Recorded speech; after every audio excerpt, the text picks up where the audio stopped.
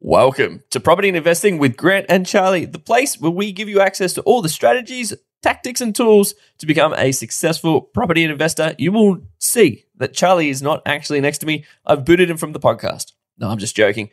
Charlie and Aaron Whybrow, our lending specialist, have actually done an episode together whilst I was away on New Year's, enjoying myself on the sunny beaches of Melbourne.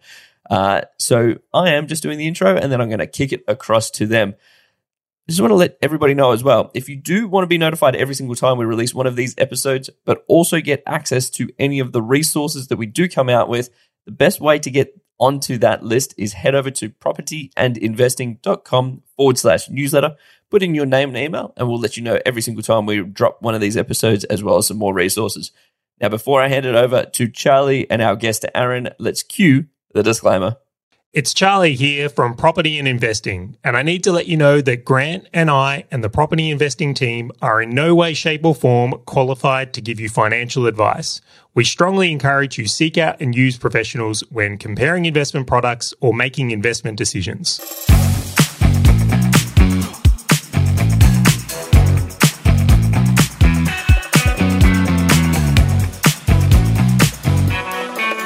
All right, today's a very different episode, most notably because there's no Grant. Now, Aaron, does it feel a bit lonely without Grant? Well, we always miss Grant, but this episode's going to be awesome anyway. Well, I tell you what, if it ends up a little bit better, we might not actually have him back. We'll have to see it. Now, for everyone tuning in, today, what we're actually going to be discussing is the mortgage rate cliff. Now, for myself personally, one of the things I've really noticed is this is a topic the media are driving hard with a bit of doom and gloom around it. This is something where I almost feel they're, if it bleeds, it leads. They're really, exaggerating? Is that the word? I'm not even sure that's the word. Exaggerating, that's the one I'm after. Yeah, to make a point and really just drive views and clicks online. Where I thought it'd be really great today to bring on someone who actually is experienced with lending and can explain it a bit better than what is perceived online, and that's Aaron. Now, I do have to disclose, Aaron is a sponsor of this show, and he's also my mortgage broker and Grant's as well. So we do have to indicate that we use Aaron's services, and he does come on this show as a sponsor as well. We are biased, but he's damn good at what he does. So Aaron, could you please let our audience know who you are and what you do? So I'm Aaron Whybrow. I co-run a business called Diagnostics and Finance. We are a boutique mortgage broking firm. We specialize in strategy around mortgage and property investing and the right structures of the lending to enable you to buy your properties at your own pace. I do play the bagpipes. So being a complex instrument, it does help me unwind and relax, but it is related to the mortgage broking area because it's such a complex instrument. Most people look at mortgages, they look at it from afar like the sound of a bagpipes, and it's really cool. But when you get up and close, there's breathing, there's movements, there's a whole range of artwork that's in there, and it's similar to mortgage broking where trying to get the right lenders, the lenders that are going to give us the right borrowing capacity and plug in what you need for your property portfolio. This is a really interesting topic in itself. I really feel like many investors treat mortgage brokers like commodities, like one is all the same. And as I've gone further in the journey myself, I've really come to understand it's actually like there's a bit of art to this.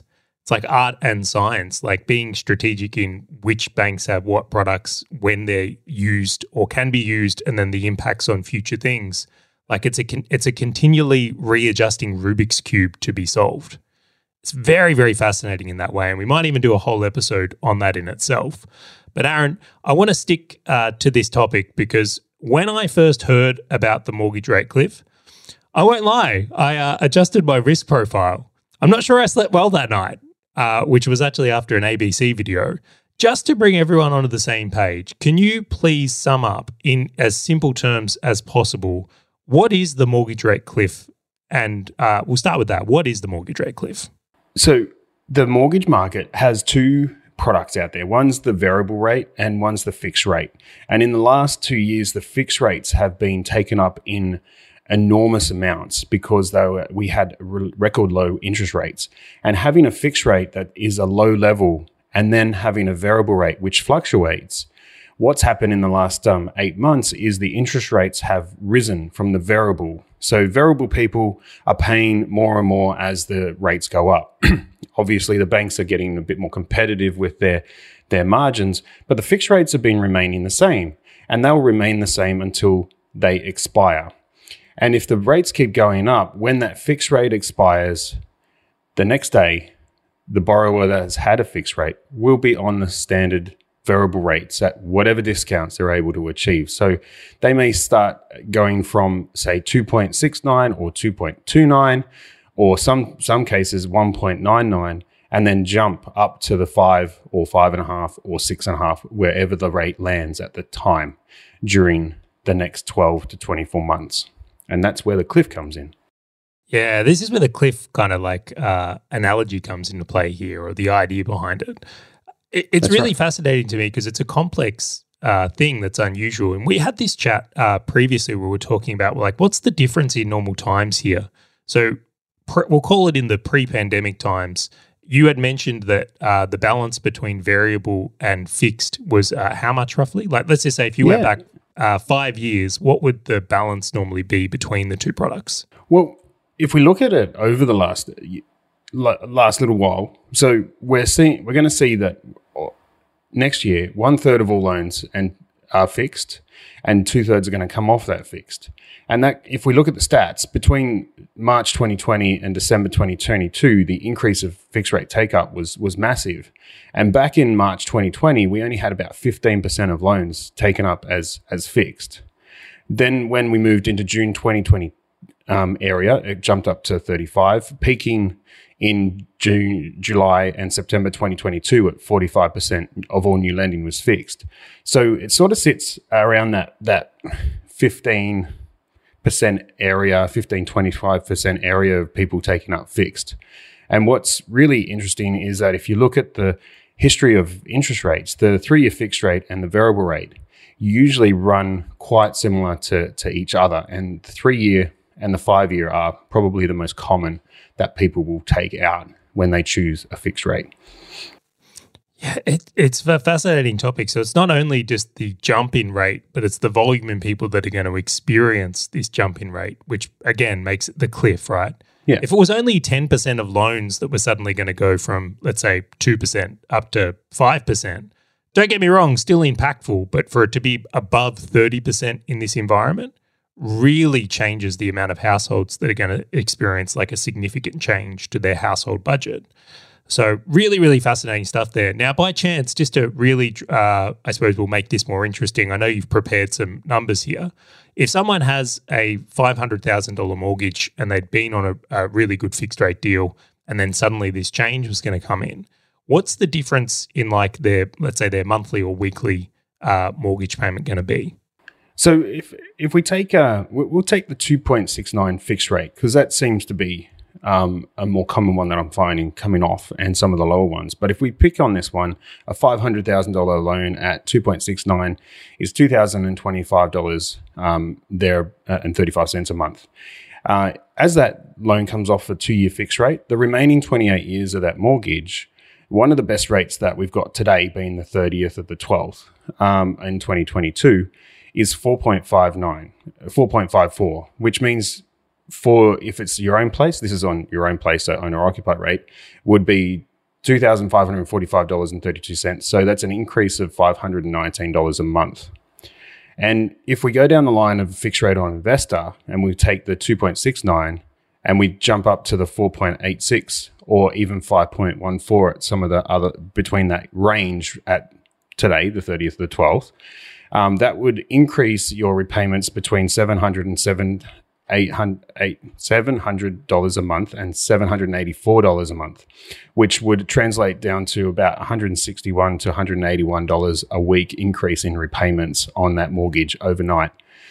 So that's what that's what we're in for, and that's what we've got to prepare for as our rates come off fixed. So I just want to repeat that one back. So for your principal place of residence, if you had a $500,000 mortgage, which if you live in Melbourne or Sydney is unlikely, right, you're going to go up about $500 a week is what would be the expectation there. And I would even say that's on a really good deal, right? I would say that it's probably going to be more than that. I even think on my own PPR, my rate is higher than that.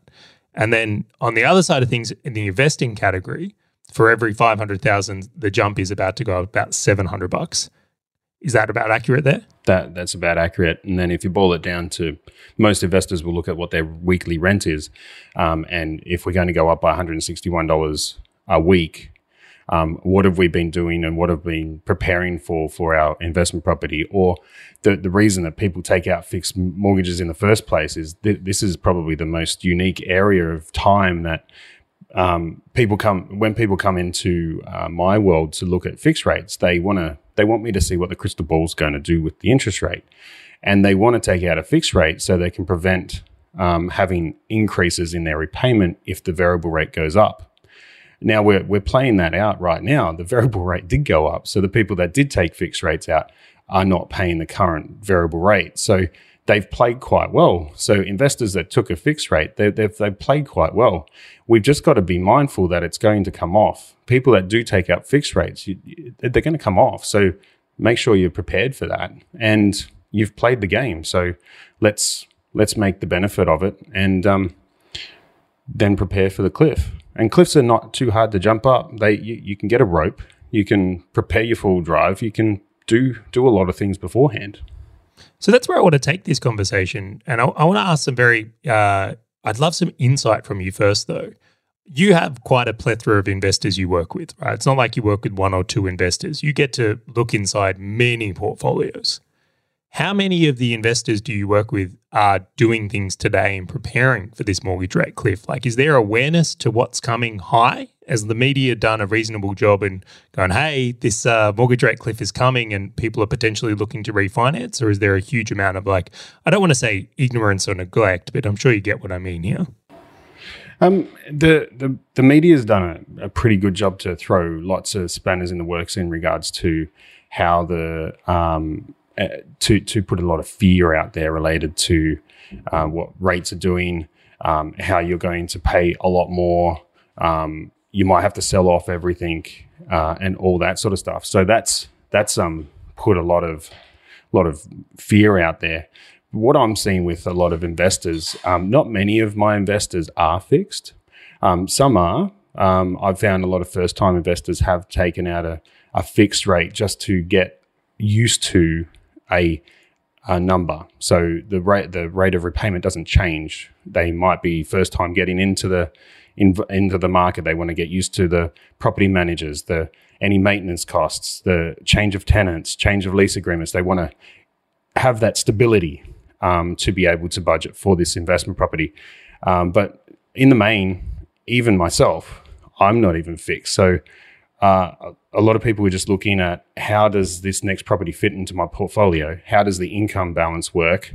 And do I need a tax deduction or do I need something to add cash to my portfolio? They're not totally looking at the interest rate, even though it becomes a significant part. And you have to get the rate down as far as you can for the specific circumstances of the borrower. But that's what I'm seeing right now. It's always interesting. I've been resistant to fixed rate loans myself, because I don't like the inflexibility that comes with them. Like when people hear fixed loans, right, it's like they think they're just locking in rate. I think a lot of people forget that you're also locking in the loan with that as well. And like breaking that loan, if you do need to do a refinance or change banks or whatever it is, can actually be very expensive. And I've never liked the risk that's come with them and have been, as I said, personally adversive, not financial advice, but personally adversive. Speak to a broker like Aaron who can help guide you on that.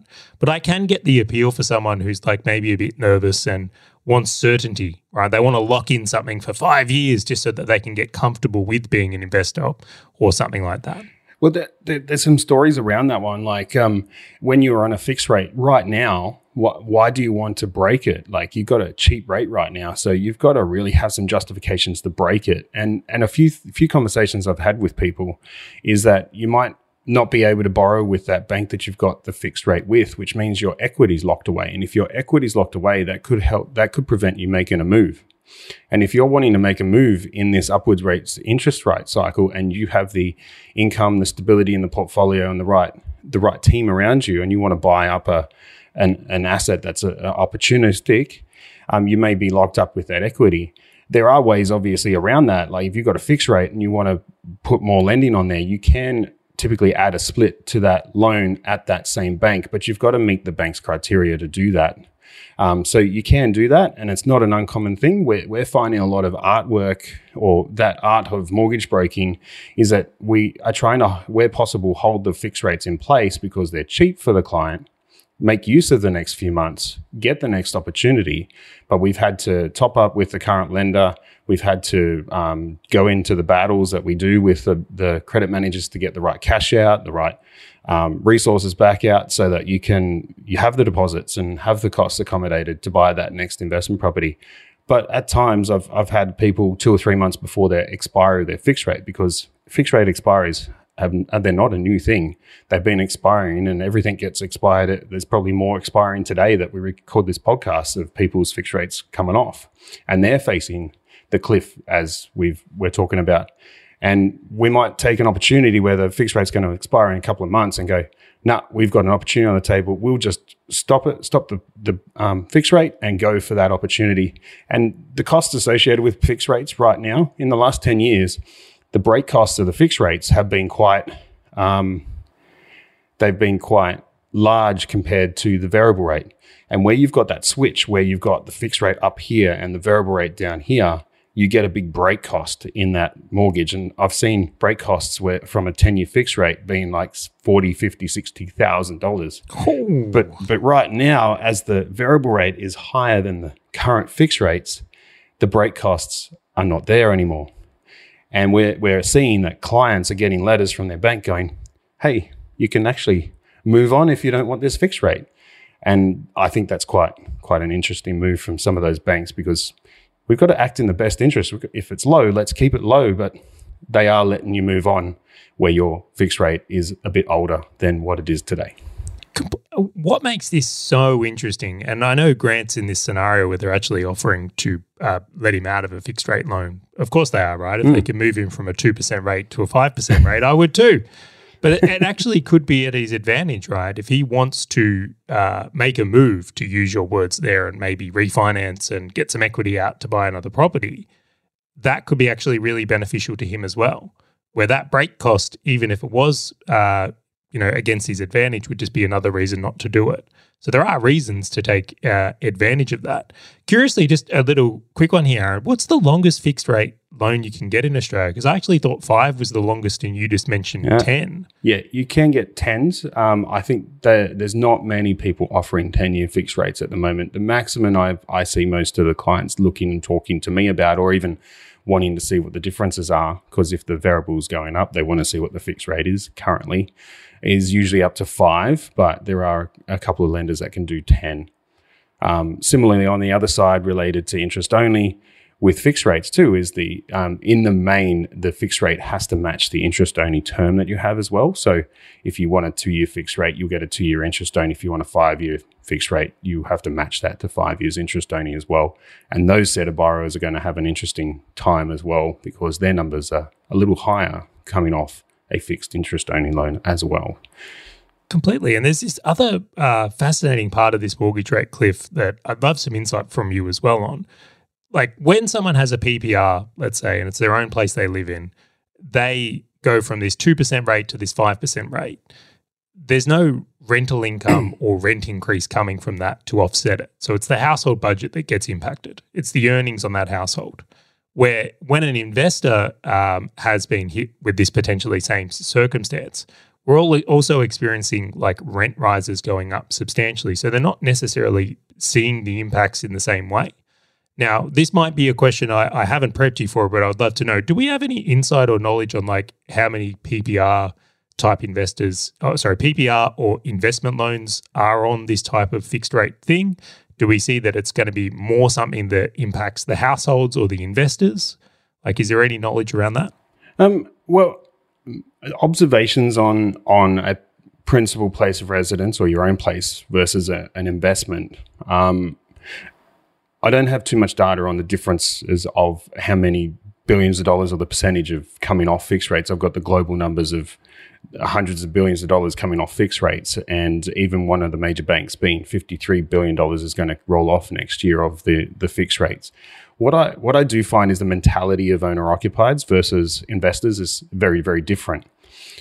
So we talk about we need shelter, we need food, we need sleep, and we'll do everything we can to keep that safety for us. Or we can put it in Maslow's hierarchy of needs, if we want to get a little bit psychological there, is safety is our second to sleep and food and that level. So we're always going to find that we're going to be repaying our owner-occupied, even if it goes up by $500, $600, $700 a month, we will usually find a way. Or we might start to change strategy on it. We might go and rent out our current house and get rental income where there's a mortgage.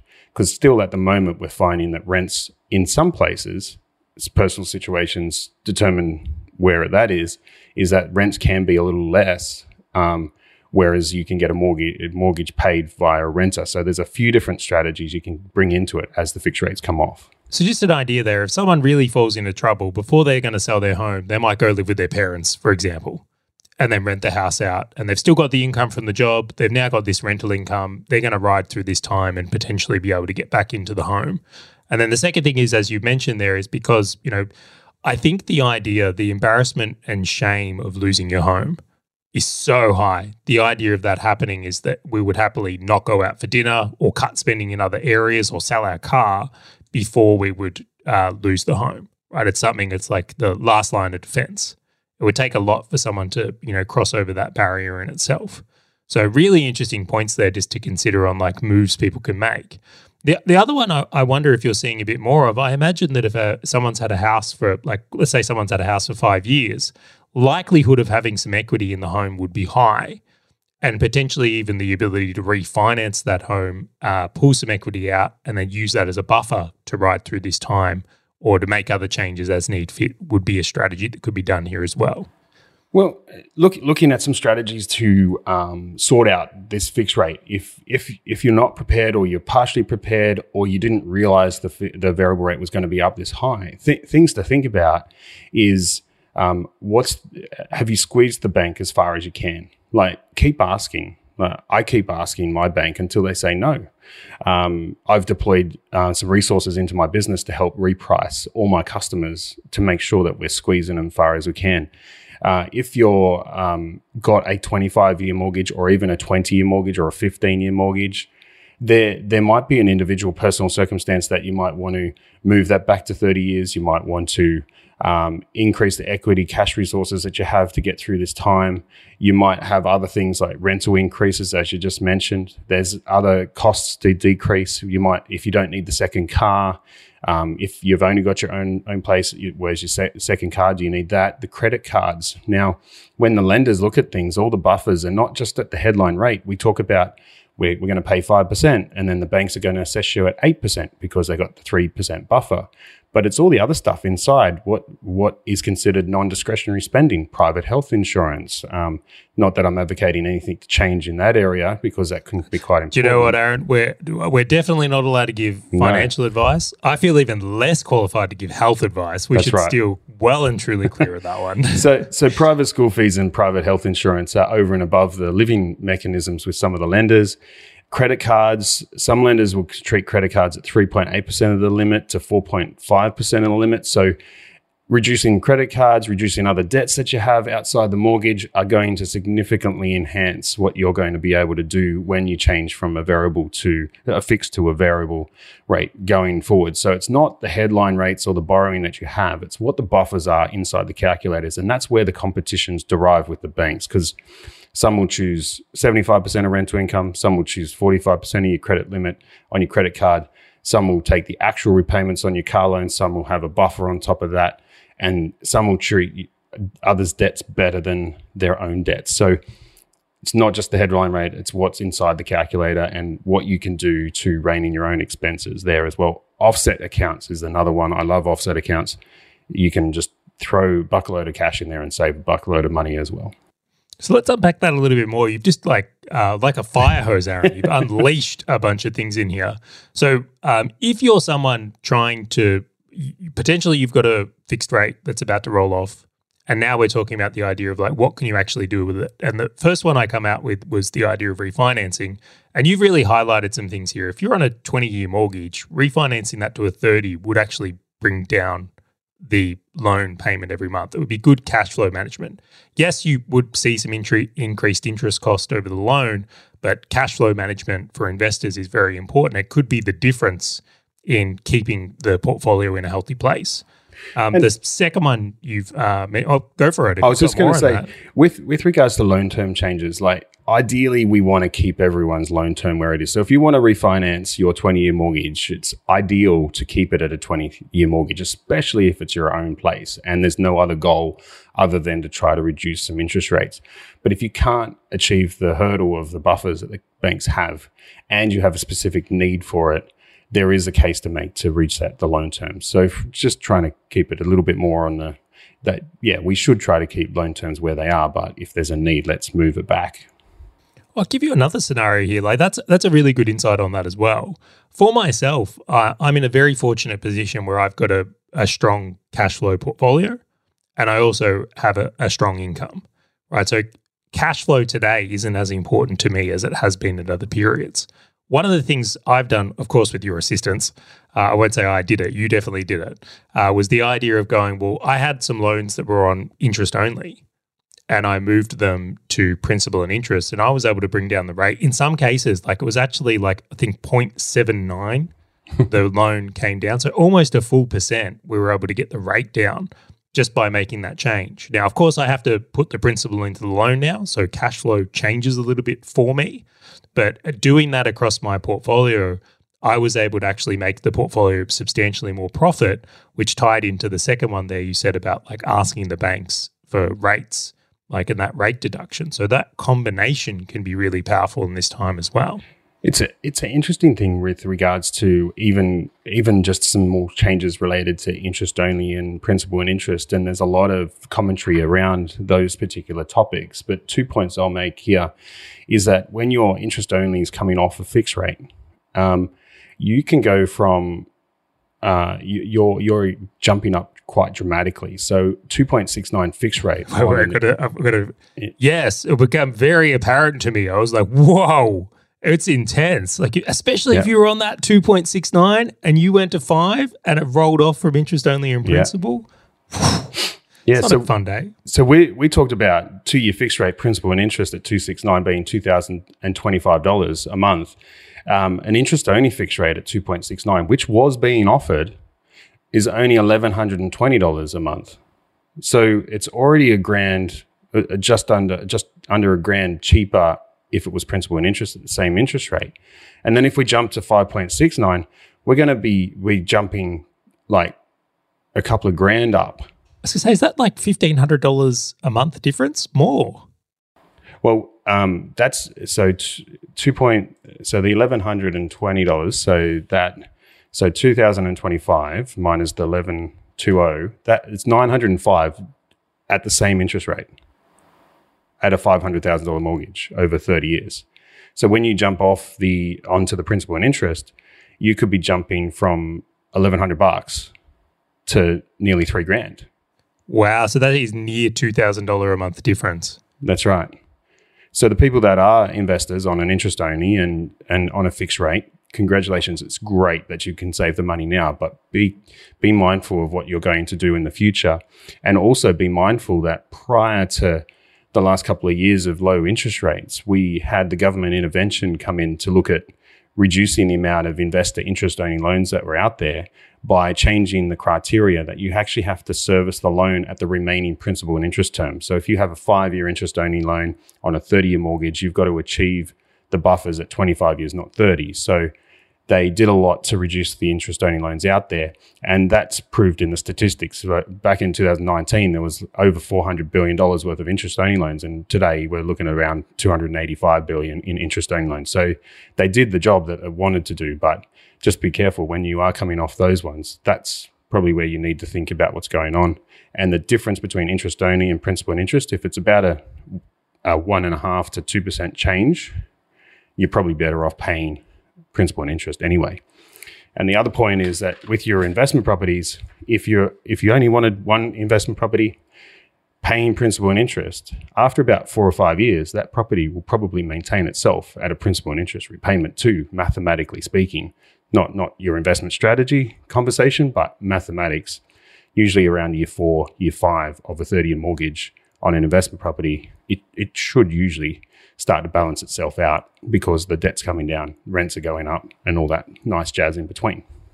This is one of the parts where we're talking in the introduction about the art versus commodity type thing and like knowing these things. And we've had some really interesting conversations like at dinner and when we've caught up, Aaron, about just a lot of investors aren't aware that their borrowing power would be increased if they just did principal and interest loans rather than having everything on interest only because of that, what you just mentioned there about how they do their calculations on things post their own payments. Right, so that change alone could be the difference in you actually being able to grow a bigger portfolio, even though the cash flow impact has changed there. It really comes down to like, I'm not sure there's a right or wrong way specifically if you've got a portfolio strategy. Like I know people that have done well doing interest only. I know people who have done well doing principal or interest, but it's like you really want to understand the strategy you're following and what's right for you as the investor to hit the goals. Because my mentality has shifted. I was in that camp of like, interest only everything, refinance 30-year loans all the time. And then we were at dinner and you said to me, at some point you're going to have have something in the piece for, what did you call it? It was debt reduction strategy. Like at some point you're going to have to deal with this debt. You're not going to want to carry this into your 60s. And I'm like, I'm in my 30s now and I'm like, it kind of hit me a bit. It shifted my view in like, well, how am I going to do this and where does this strategy play? Like, am I going to grow a bigger portfolio and sell down some to deal with some of this debt? Am I expecting the properties I'm purchasing to actually pay their own debt? Where and how? Am I going to use business profits or income from other areas to pay down this debt? Like, how's this all coming to be? And it's a part where I think the exciting part of being a property investor is going on the run, right? It's the accumulation phase is all the fun. The consolidation and how you're going to manage your debt, whatever your strategy is, not very oftenly talk about. Not as sexy. And it's not as sexy. How many shows do we pull up on YouTube? And I know we're both fans of looking at property podcasts and business podcasts and things like that. But do you know the best way, one of the really easiest, logical, mathematical ways to increase your borrowing capacity is to pay down the debt? I don't think it's talked about that often. And yes, we've got interest only and principal and interest, but right now in a raising interest rate market, and I've remember presenting 5.5% interest rates when I first started as a mortgage broker back in 2012, where everyone come, oh, that's a really awesome rate, 5.5. How did you get that for me? Great. And now I'm presenting 5.2s and 5.1s and everyone's like running for the hills. The perspective's interesting, isn't it? Yeah.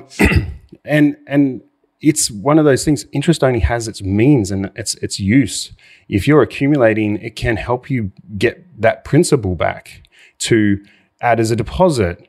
It can be really cool in an accumulation phase where you're able to jump over the hurdles of the lender that assesses on remaining principal and interest term. And it also can help you when you got non-deductible debt, like your principal place of residence, but you've actually got to move. What is that? How many times does someone talk to you about, let's take your interest only loan for your first investment property, but you've actually got to think about the $500 that you're saving by paying interest only, and you've actually got to get that $500 a month and actually put it off your owner-occupied property. How many people get into that level of detail to go, that's what you actually have to do? And when you get your tax return, and you've got all the other mechanisms in there and you've got all this money come back in your tax return, that's not for you to go and put a new kitchen, bathroom or anything in your house. That's actually ask your accountant, what was specifically in my tax return, if I'm PAYG or self-employed, what is the return that you get on your personal side? What was the effect of your house, the investment property versus just your donations or motor vehicle expenses or working from home stuff that you can get and claim? What was the percentage that you can put back into your lending?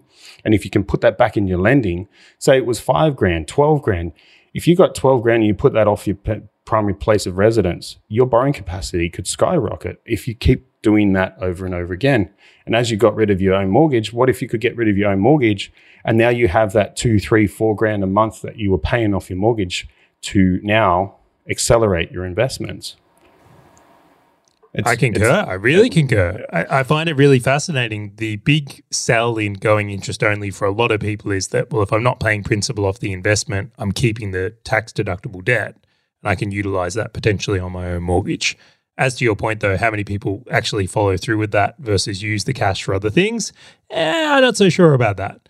But I want to come back to the mortgage rate cliff, Aaron, because I think this is something where laying this all up, and I feel like we could do a whole episode on like loan strategy and debt reduction strategies, which we probably will. I think it's a great idea. What do you think the impacts of the mortgage rate cliff are actually going to be on this? Because I'm hearing a lot of whispers from you in the idea that a lot of people are getting prepared already. Awareness is high. I can't see the property market collapsing on the back of this because of the idea that many people would prefer to live with their parents than lose their home. A lot of people have equity after the run that's happened as well. Like, it's not as potentially as dire as people think, or maybe you think it is. So what do you think potentially is going to occur here? Well, we've got the doom and gloom out there to help people prepare. Don't take it as doom and gloom. Just take it as a reminder that you've got to prepare for you're going to have to scale a cliff and it's going to be overnight. Number 2 is that we've got the concept that we unpacked a little bit before. You might want to revise your strategy on investment. You may need to, whether it's putting a tenant into the place that the repayment's going to go up, that you don't have a tenant to help and you might want to rent somewhere else. You may have to do a bit of a swapsy, or I don't know, over this time of period with my kids, we play a game called Go Fish. I'm not sure whether you've played that, and you go, cool. Do you have I think we play the one with Bluey. Do you have Bluey? And my daughter gives me Bluey, and that's swapping the strategy around. You might want to. I might want to sell you one of my properties, and you might want to sell one of your properties to me. Like, there's going to be this Go Fish swapsy individualized strategy going to go out there, so that what suits. Can we pause on that for a second? I just want to unpack that. So you're in the idea. Let's say someone's been massively into negatively gearing. This might be the time they swap a negatively geared asset for maybe a commercial that's got a positive cash flow experience to kind of balance out this in their strategy if they believe rates are going to remain at this level or even potentially go higher. So asset swapping could be a potential thing someone could look at to deal with this mortgage rate cliff in itself, which is an interesting idea. It's really cool, from a game that you play with your daughter through to property investment strategy. I think that's a really interesting thing. I did admire you brought that together. We went to Go Fish Bluey style, which I'm sure Jack will love. I might have to get a deck. But point being is that's an interesting concept in itself. And getting rid of lower yield properties to buying higher yield properties is probably that concept that you were saying there. Commercial can be a different kettle of fish altogether. But yeah, having the right yields, like you've got to cover your day-to-day expenses. And that's where the yield comes into interest rate. And there is also a subject of people that probably need a tax deduction as well. If you're high income earners, they might be able to afford the $4, $5, $6 million property in the middle of Sydney or Melbourne, and that could be quite advantageous for them to buy with the cooling off a little bit of the market to get a bit more of a bargain. So there's always people that are out there buying. There's always people that need to readjust their strategy, whether it's renting, whether it's selling, whether it's swapping properties from Bluey to a Go Fish traditional style. So that's where I would go. Do you know, that's so interesting, Aaron, is where I did really well in property is that in the very early stages of the pandemic, I was a buyer when people were sellers, right? People wanted out of the market because there was genuine fear that the world might end. Noting I had some of that fear as well, right? I actually thought this could take down the world. And I decided that I would rather go down with as many properties as possible than live in fear. But the point being is that when there is doom and gloom around, it actually is the opportunity as a buyer, provided you're in the position to do so. And it's funny you mention it because that's actually what I'm deploying now. Like for myself, I am being a touch opportunistic. If Melbourne and Sydney keep taking the hits they are, and we end up with some very motivated sellers because of this mortgage rate cliff in this example here, like I want to be ready to strike. Like I'm not seeing this as a doom and gloom. I'm seeing it, well, if this is what's going on, this is buying opportunity. Where if markets are booming and all the news is good, maybe I need to reframe to selling opportunity or being more strategic in the plays that can fit, right? I mean, what is it? Right season, right strategy? That's right. And if you boil it down, like if you're buying if a brick is worth $1, but the price of the company's up really high and the company price on their share comes down, they're still selling the bricks at $1. Like it's really interesting how you can look at the metrics behind things and what is calculated and what is not. What influences does government have on different areas?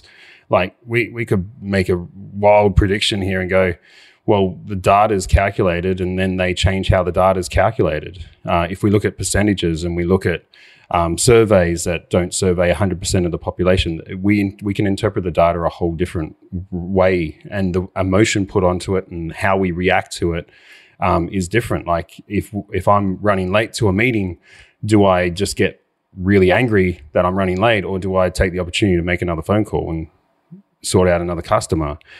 And that's the same with the government. Like the RBA, I feel like and probably right to say that the governor of the RBA is actually appointed by the government. The data around inflation and things is what's included, what's not included is around the public service and what they're putting in and what advice they're getting. So that's a really interesting thing about, do we think interest rates are going to keep going up, or they're going to come off, or whatever else is there too? Totally. It's interesting, right? It's like clearly the government doesn't want property to crash. You only have to look at how many government employees own property. It's really interesting. If you look to Parliament, I think it's on average, each member of Parliament owns 2.6 properties. And I'm like, that is hilarious. So incentives, we'll look at it there. But the general nature is they don't want house prices to fall. But then to take it further, they also appoint the RBA and decide what's calculated in inflation and assign spending and stimulus in the economy. It's like the incentives are very, very interesting. We'll leave that word there. What you're alluding to, though, is that based on these perspectives, and there's two that really come out, is like investors have options. There's still buyers out there. You can refinance. There's things you can do. Like this interest rate sudden cliff hit isn't like everyone just has to take it. There's things you can do to embrace for this impact or scale this cliff as you go through it.